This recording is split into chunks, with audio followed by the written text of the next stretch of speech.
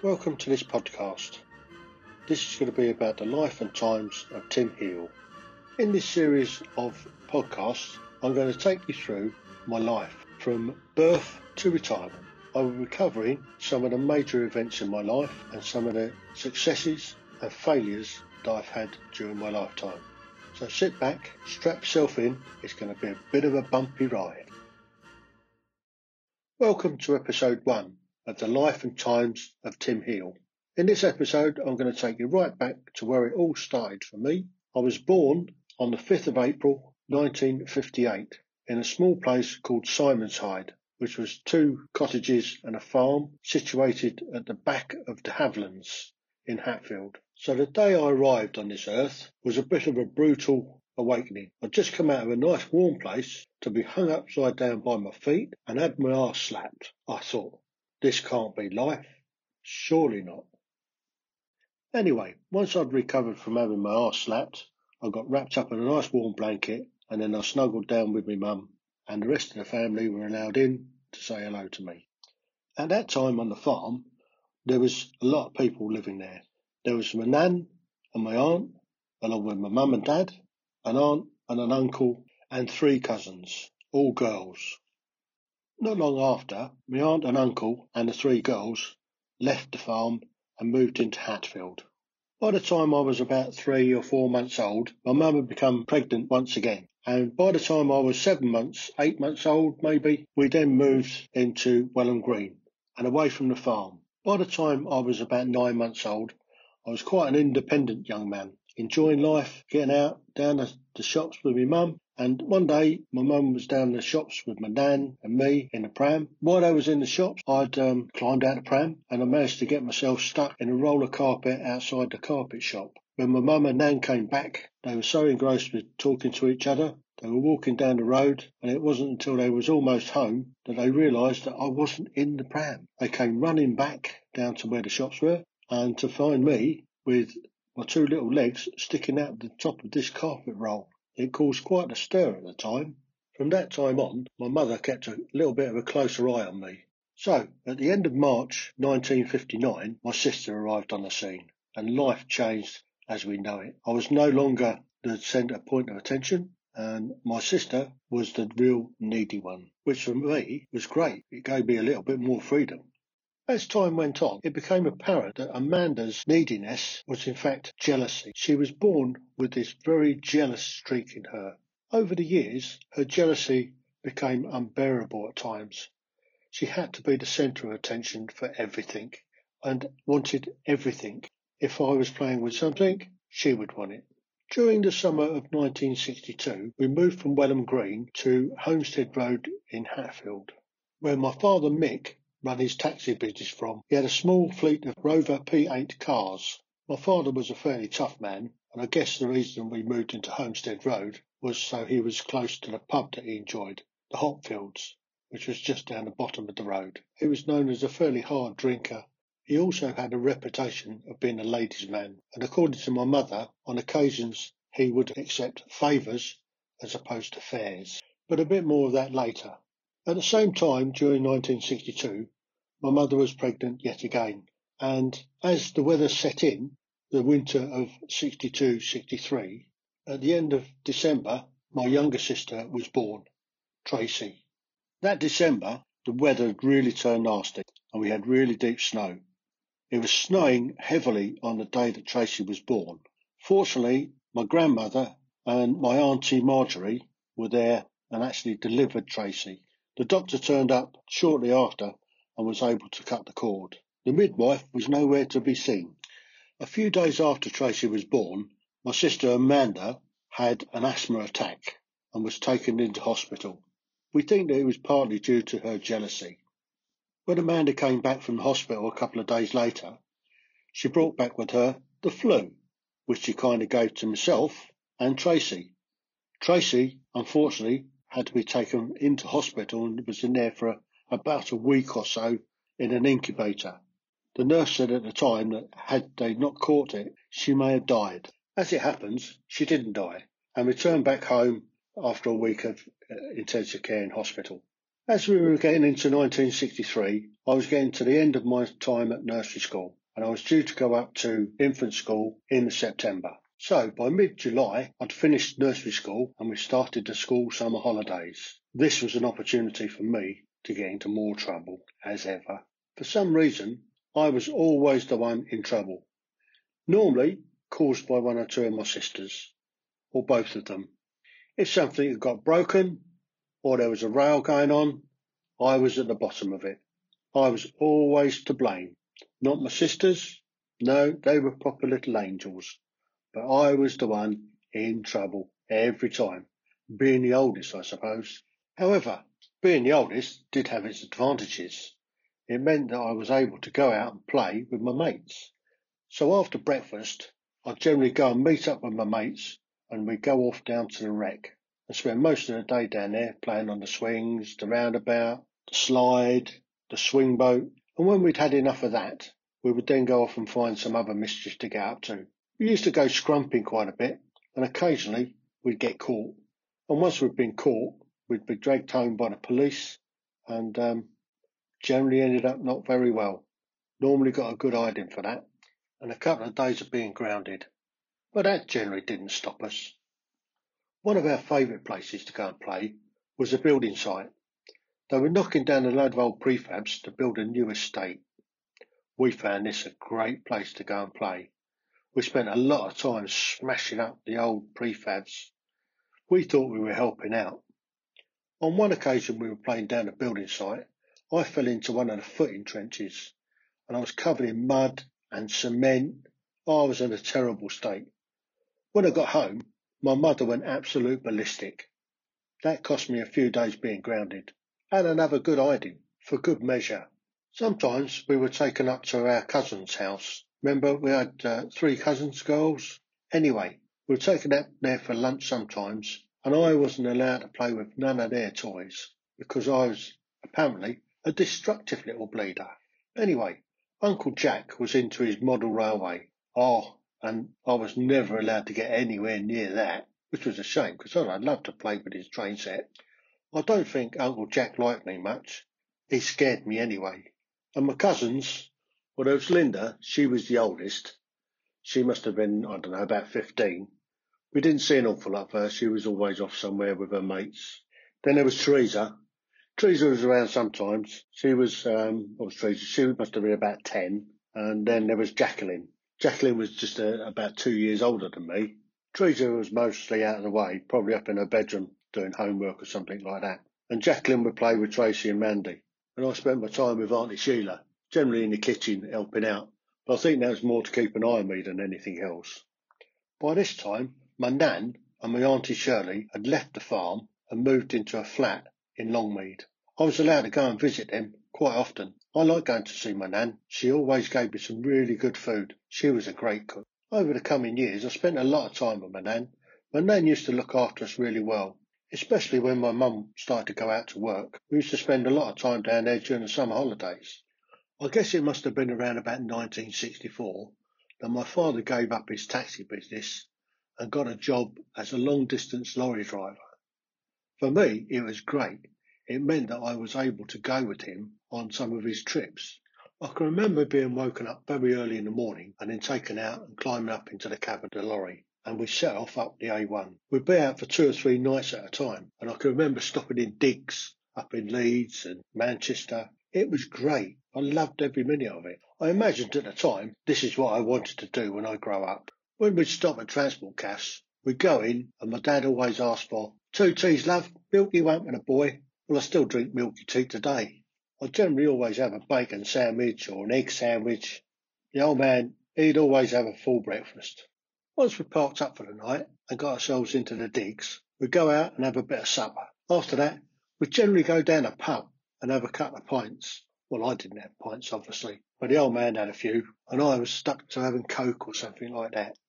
We'd be up early the following day and then off round to tip. Once we'd tipped out, the old man would ring in, get instructions for a reload. I can remember going into places like Liverpool Docks, Tilbury Docks, round to Silvertown, loading up with sugar, off to Schweppes, tip it out, reload it, Schweppes with a load of marmalade. God, those were the days. Really enjoyed the time I had with the old man with the lorry.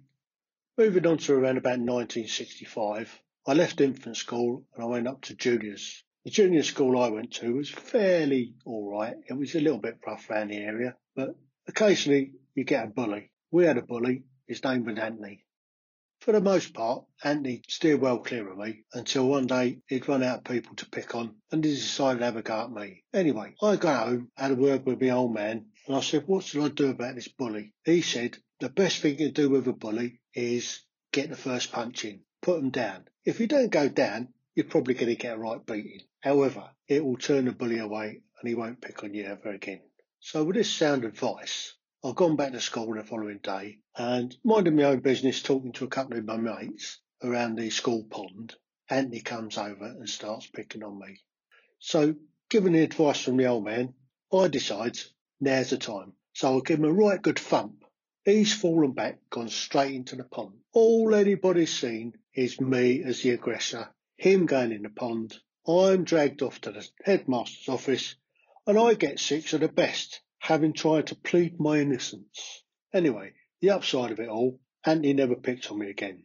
The negative side, I felt the injustice that I'd felt put me off school forever, which had a real detrimental effect to my education.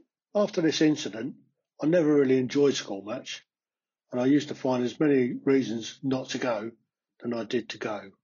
And when I did go, I didn't really pay much attention. I wasn't overly interested, and I was probably a disruptive influence in most classes that I attended. One of the lessons that I did actually enjoy was swimming. They used to take us over to Stanborough. There was an outdoor swimming pool there, and we had swimming lessons. I guess we started swimming just after the Easter holidays, when it was still really cold. I can remember standing around the pool absolutely gibbering, along with everybody else. It was quite amusing, really. It was actually warmer in the water than it was stood out, but it was one of the lessons that we had fun at. When we had school holidays, we used to go down to my nan and granddad's in Peacehaven. My grandfather at the time was head pigman on a pig farm, and also down there was my great-granddad and great-nan. They lived in a cottage on the farm as well at the time. The farm itself was a mixed farm of arable and livestock, although the pig farm area was fairly small in comparison to the rest of the farm, but it did give us a chance to go out shooting. My granddad got me a nice little 410 shotgun, and we used to go out hunting rabbits. I spent a lot of my childhood growing up on rabbit. I still like a bit of rabbit nowadays. I used to enjoy getting up early in the morning and going down to the farm with my granddad to feed the pigs. Once we'd fed the pigs and sorted them out, we'd come back up to the farmhouse for breakfast around about 9 o'clock in the morning, and generally we'd have a nice big fry up. I thought to myself, this is a life. I could be a pig farmer when I grow up. So I spent a lot of time with my granddad trying to learn as much as I could about the pigs and how to look after the pigs and what was entailed really in being a pig farmer.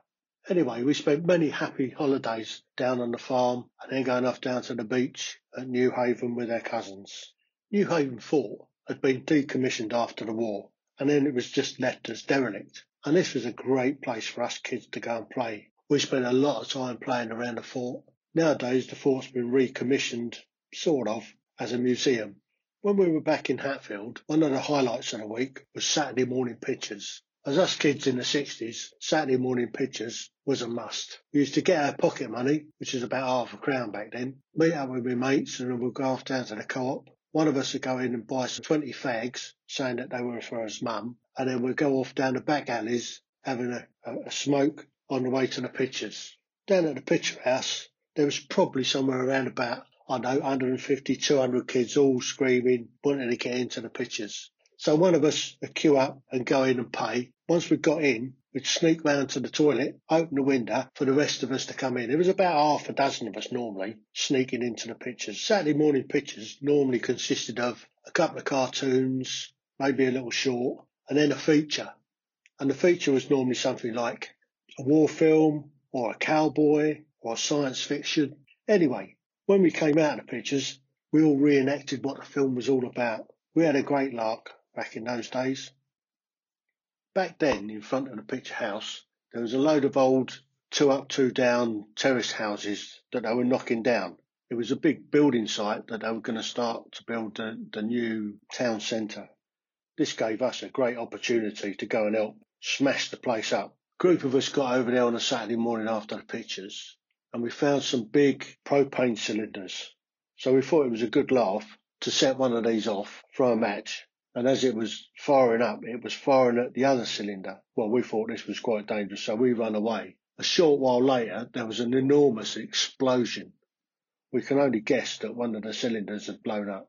After this incident, they put security on the building site, so we took the hint and stayed well away, just in case we were caught. When I wasn't out playing with my mates, I used to go off down to my nan's. I spent a lot of time at my nan's, and we used to sit and chat a lot. I used to talk about my granddad. Unfortunately, I never knew my granddad. He died 2 years before I was born. However, my nan told me a lot about him. He was in the Navy, and he was a ship's writer. He was injured in the Dardanelles in 1915 and had a bad injury to his arm and had to have a bone replaced with a silver one. After the First World War, he became a scriptwriter and a composer. He worked under the name of Patrick Keenan Heale, and he wrote several films. He also directed a few films in the 1930s. One of the films he made was called West Kerry Men. Apparently it was a romantic film about a love triangle. I don't know any more about it than that. He was also a composer and music arranger. He used to arrange music for travellogues made about Ireland and Scotland. One of the tunes that he wrote was called Meeting on the Waters, and as far as I'm aware, my nan was still receiving royalties into the 1980s. My Auntie Shirley had been doing some research into the family history, and her father, who was Cyril, my grandfather, his father was James Henry Heale, also known as James Henry Mason Heale. When James Henry was born, he was born James Henry Mason, and his father was William Mason. As the story goes, James Henry had joined the army and then done a bunk from that and went and joined the Navy. Apparently, the family disowned him. Now, James Henry Mason Heale ended up as a chief stoker in the Navy, and he lived in Liverpool Road in Portsmouth, which is a coincidence because now I'm living in Gosport. It was only recently that I found this out. I've always liked coming down to Portsmouth.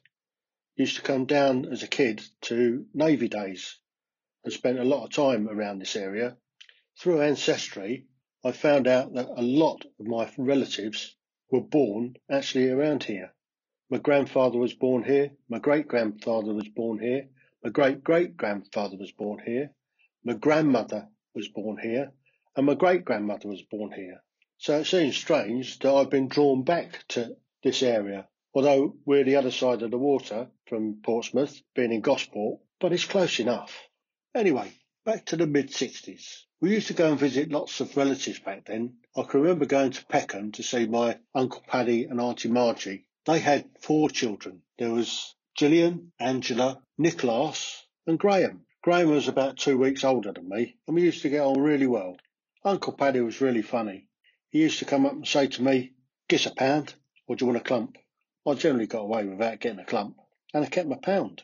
I can remember going down to see Uncle Laurie and Auntie Babs. They lived in Basildon. They had 2 daughters, Susan, who was deaf and attended the deaf school in Welling, and Anne.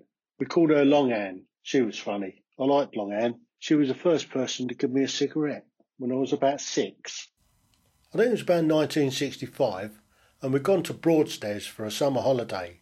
There was my mum and dad and my 2 sisters and the dog Lady. We were stopping in a bed and breakfast just up from the beach. We were up in the top floor like an attic, and apparently Lady had got the squits under the bed. My poor mum had to go and clear it all up.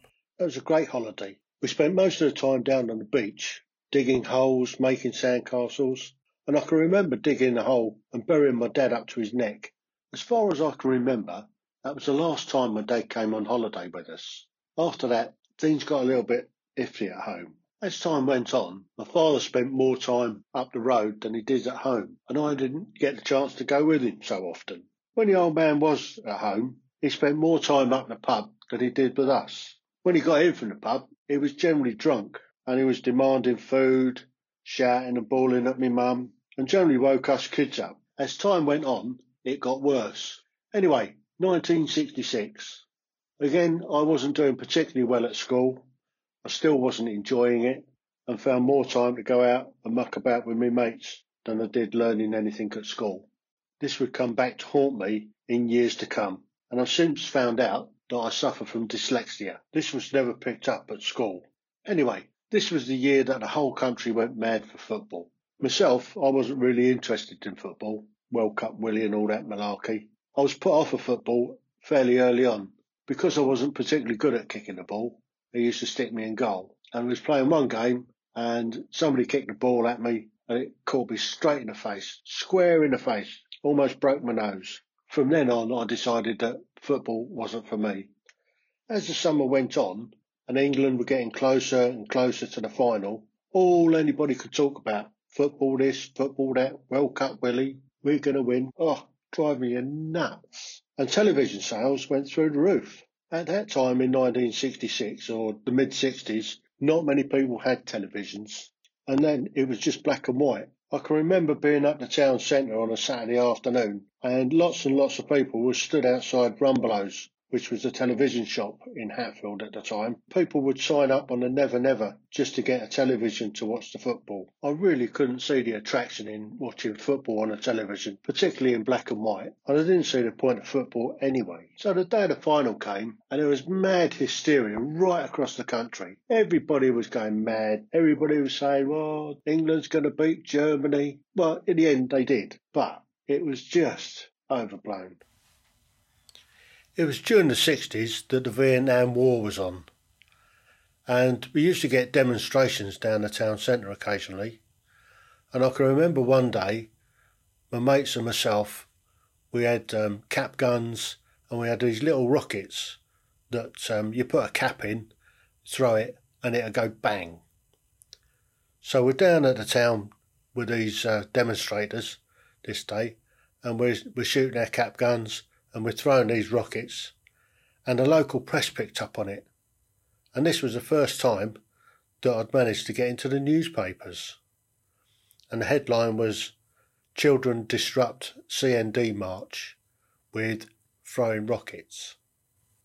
For anybody that doesn't know what a cap gun is, it's a toy gun that fires caps.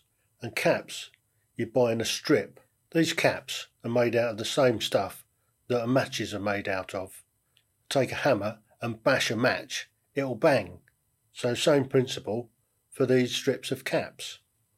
Anyway, during the school summer holidays, we used to go down to the farm to see the grandparents quite a lot, and I still enjoyed going down, helping the granddad with the pigs, and I still wanted to be a farmer when I grew up. I used to go to the Young Farmers Club at Oaklands College in St Albans. I learned all sorts of things there. I learned how to drive a tractor. I learned about different crops, crop rotation, learned about animals, and I enjoyed the time there, and I thought it would put me in good stead to become a farmer. Life at home wasn't getting any better. When the old man was around, he was drunk and arguing with my mother. Us kids knew when to keep out of the way. It was over the summer of 1968 that things came to a real head. My mother and father were arguing all the time, and it was getting pretty unbearable. So what happened was, one day the old man went off to work, and my mother got us kids to pack all our stuff up, and we went off to the station, and we got on the train, and we went down to my grandparents in New Haven. I can remember the journey quite well. We got a taxi from home to the Hatfield station. We caught the train up to King's Cross, and we got on the underground across to Victoria. The train that we got on at Victoria was a steam train. Steam trains were still running service from London to Brighton at that time. I felt quite excited on a steam train. When we arrived at Brighton, Grandad was there to pick us up in his Hillman Minx and took us back to the farm. We were then to spend another 3 or 4 months at the farm before moving back to Hatfield in late January sometime. At the beginning of September, my sisters and I were enrolled in a new school. It was about 3 miles away from the farm, and we had to walk there and back every day. I was still struggling with schoolwork and still didn't like school much, but the new school gave me an opportunity to start afresh. With this my last year in junior school, It was this term that we took the 11 plus. And with me being so academically astute, I managed to fail it quite spectacularly. So with my poor performance at 11 plus, I had no chance to go to a grammar school. The only option would be to go to a comprehensive school. However, because I wanted to become a farmer, there was an opportunity to go to an agricultural school at Much Haddam, a place called Haddam Hall. Arrangements were made for me to go to Haddam Hall to take the entrance test to see if I was the right type of person to become a farmer. Unfortunately, I failed this test miserably and so destroyed any ideas that I had of becoming a farmer. My next thought was I'd join the army, but more of that later. It was now early December and the weather was still quite mild, so we set off for school as normal, wearing shorts, shirt and a jumper. It was about mid-morning, about 10 o'clock. It started to snow, and by the end of break, it was laying quite heavy. They decided to close the school at midday. They'd laid on a bus to take those that lived quite far away home. I'd already set off on foot to walk the 3 miles back to the farm. By the time I got to the bottom of the road, I was freezing. Fortunately, one of the farmhands came along on a tractor and found me and picked me up and took me back up to the farm.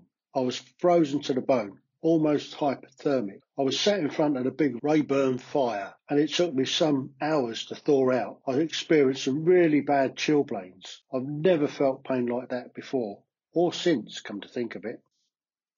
All the while we were at Peacehaven, my mother was filing for a divorce from my dad. And we ended up moving back to Hatfield sometime in the January or February 1969. And I ended up back at my old school. During that spring term, we had to decide what school we was going to go to for secondary school. For me, pretty much there was only one choice, and that was Onslow, which was the big comprehensive school in Hatfield. With that decided, we entered into the final term of junior school. Don't remember a lot about it at the time, only looking forward to the school summer holidays and not really looking forward to going back to a new school in September. So having blown my chances of going to the agricultural boarding school at Haddam Hall, I decided that now was the time to look at how to get into the army. I thought, I'll go and join the army cadets. Anyway, the army cadets I was just too young for. However, the Sea Cadets would take us on at 11. So I went and joined the Sea Cadets over in Welling Garden City. I really enjoyed Sea Cadets. We used to go over there twice a week. I think it was on a Wednesday and a Friday night. It was the opposite nights to the Army Cadets, so we didn't really get to see them much. However, I still had ambitions of joining the Army Cadets when I was old enough. I'd been in the Sea Cadets just long enough to be able to go on a summer camp in 1969, and we went to HMS Ganges. We had a fantastic week. We learnt loads of stuff there. We did a little bit of sailing, we did some rowing, and we learnt a lot more about what the Navy was really about. When we'd returned from summer camp, we had a weekend where we were taken down to Portsmouth for Navy Day. We had a brilliant weekend down there. We managed to get on loads of warships, submarines. What a brilliant weekend that was. At that time, we wore the number 1 uniform, which consisted of the bell-bottom trousers, and there were creases horizontally every 4 inches up them, which apparently was the width of your paybook. Our cap tally was TS Amethyst. HMS Amethyst was the ship that went up the Yangtze River for the Yangtze River incident, which was quite famous in naval history. We were very proud to be part of the history of HMS Amethyst and our affiliation to her. On cadet nights, we had history lessons about the Yangtze River and the incident, and one night they brought along the film. That was brilliant. I'd go on to spend another year with the Sea Cadets before going across to the Army Cadets the following year. Anyway, that September I started at Onslow, which was the big secondary modern school in Hatfield. So that's the end of the first 11 years of my life. I hope you enjoyed it, and if you did, please give it a like and share it with your friends. That's the end of edition 1 to my podcast. Thank you for listening.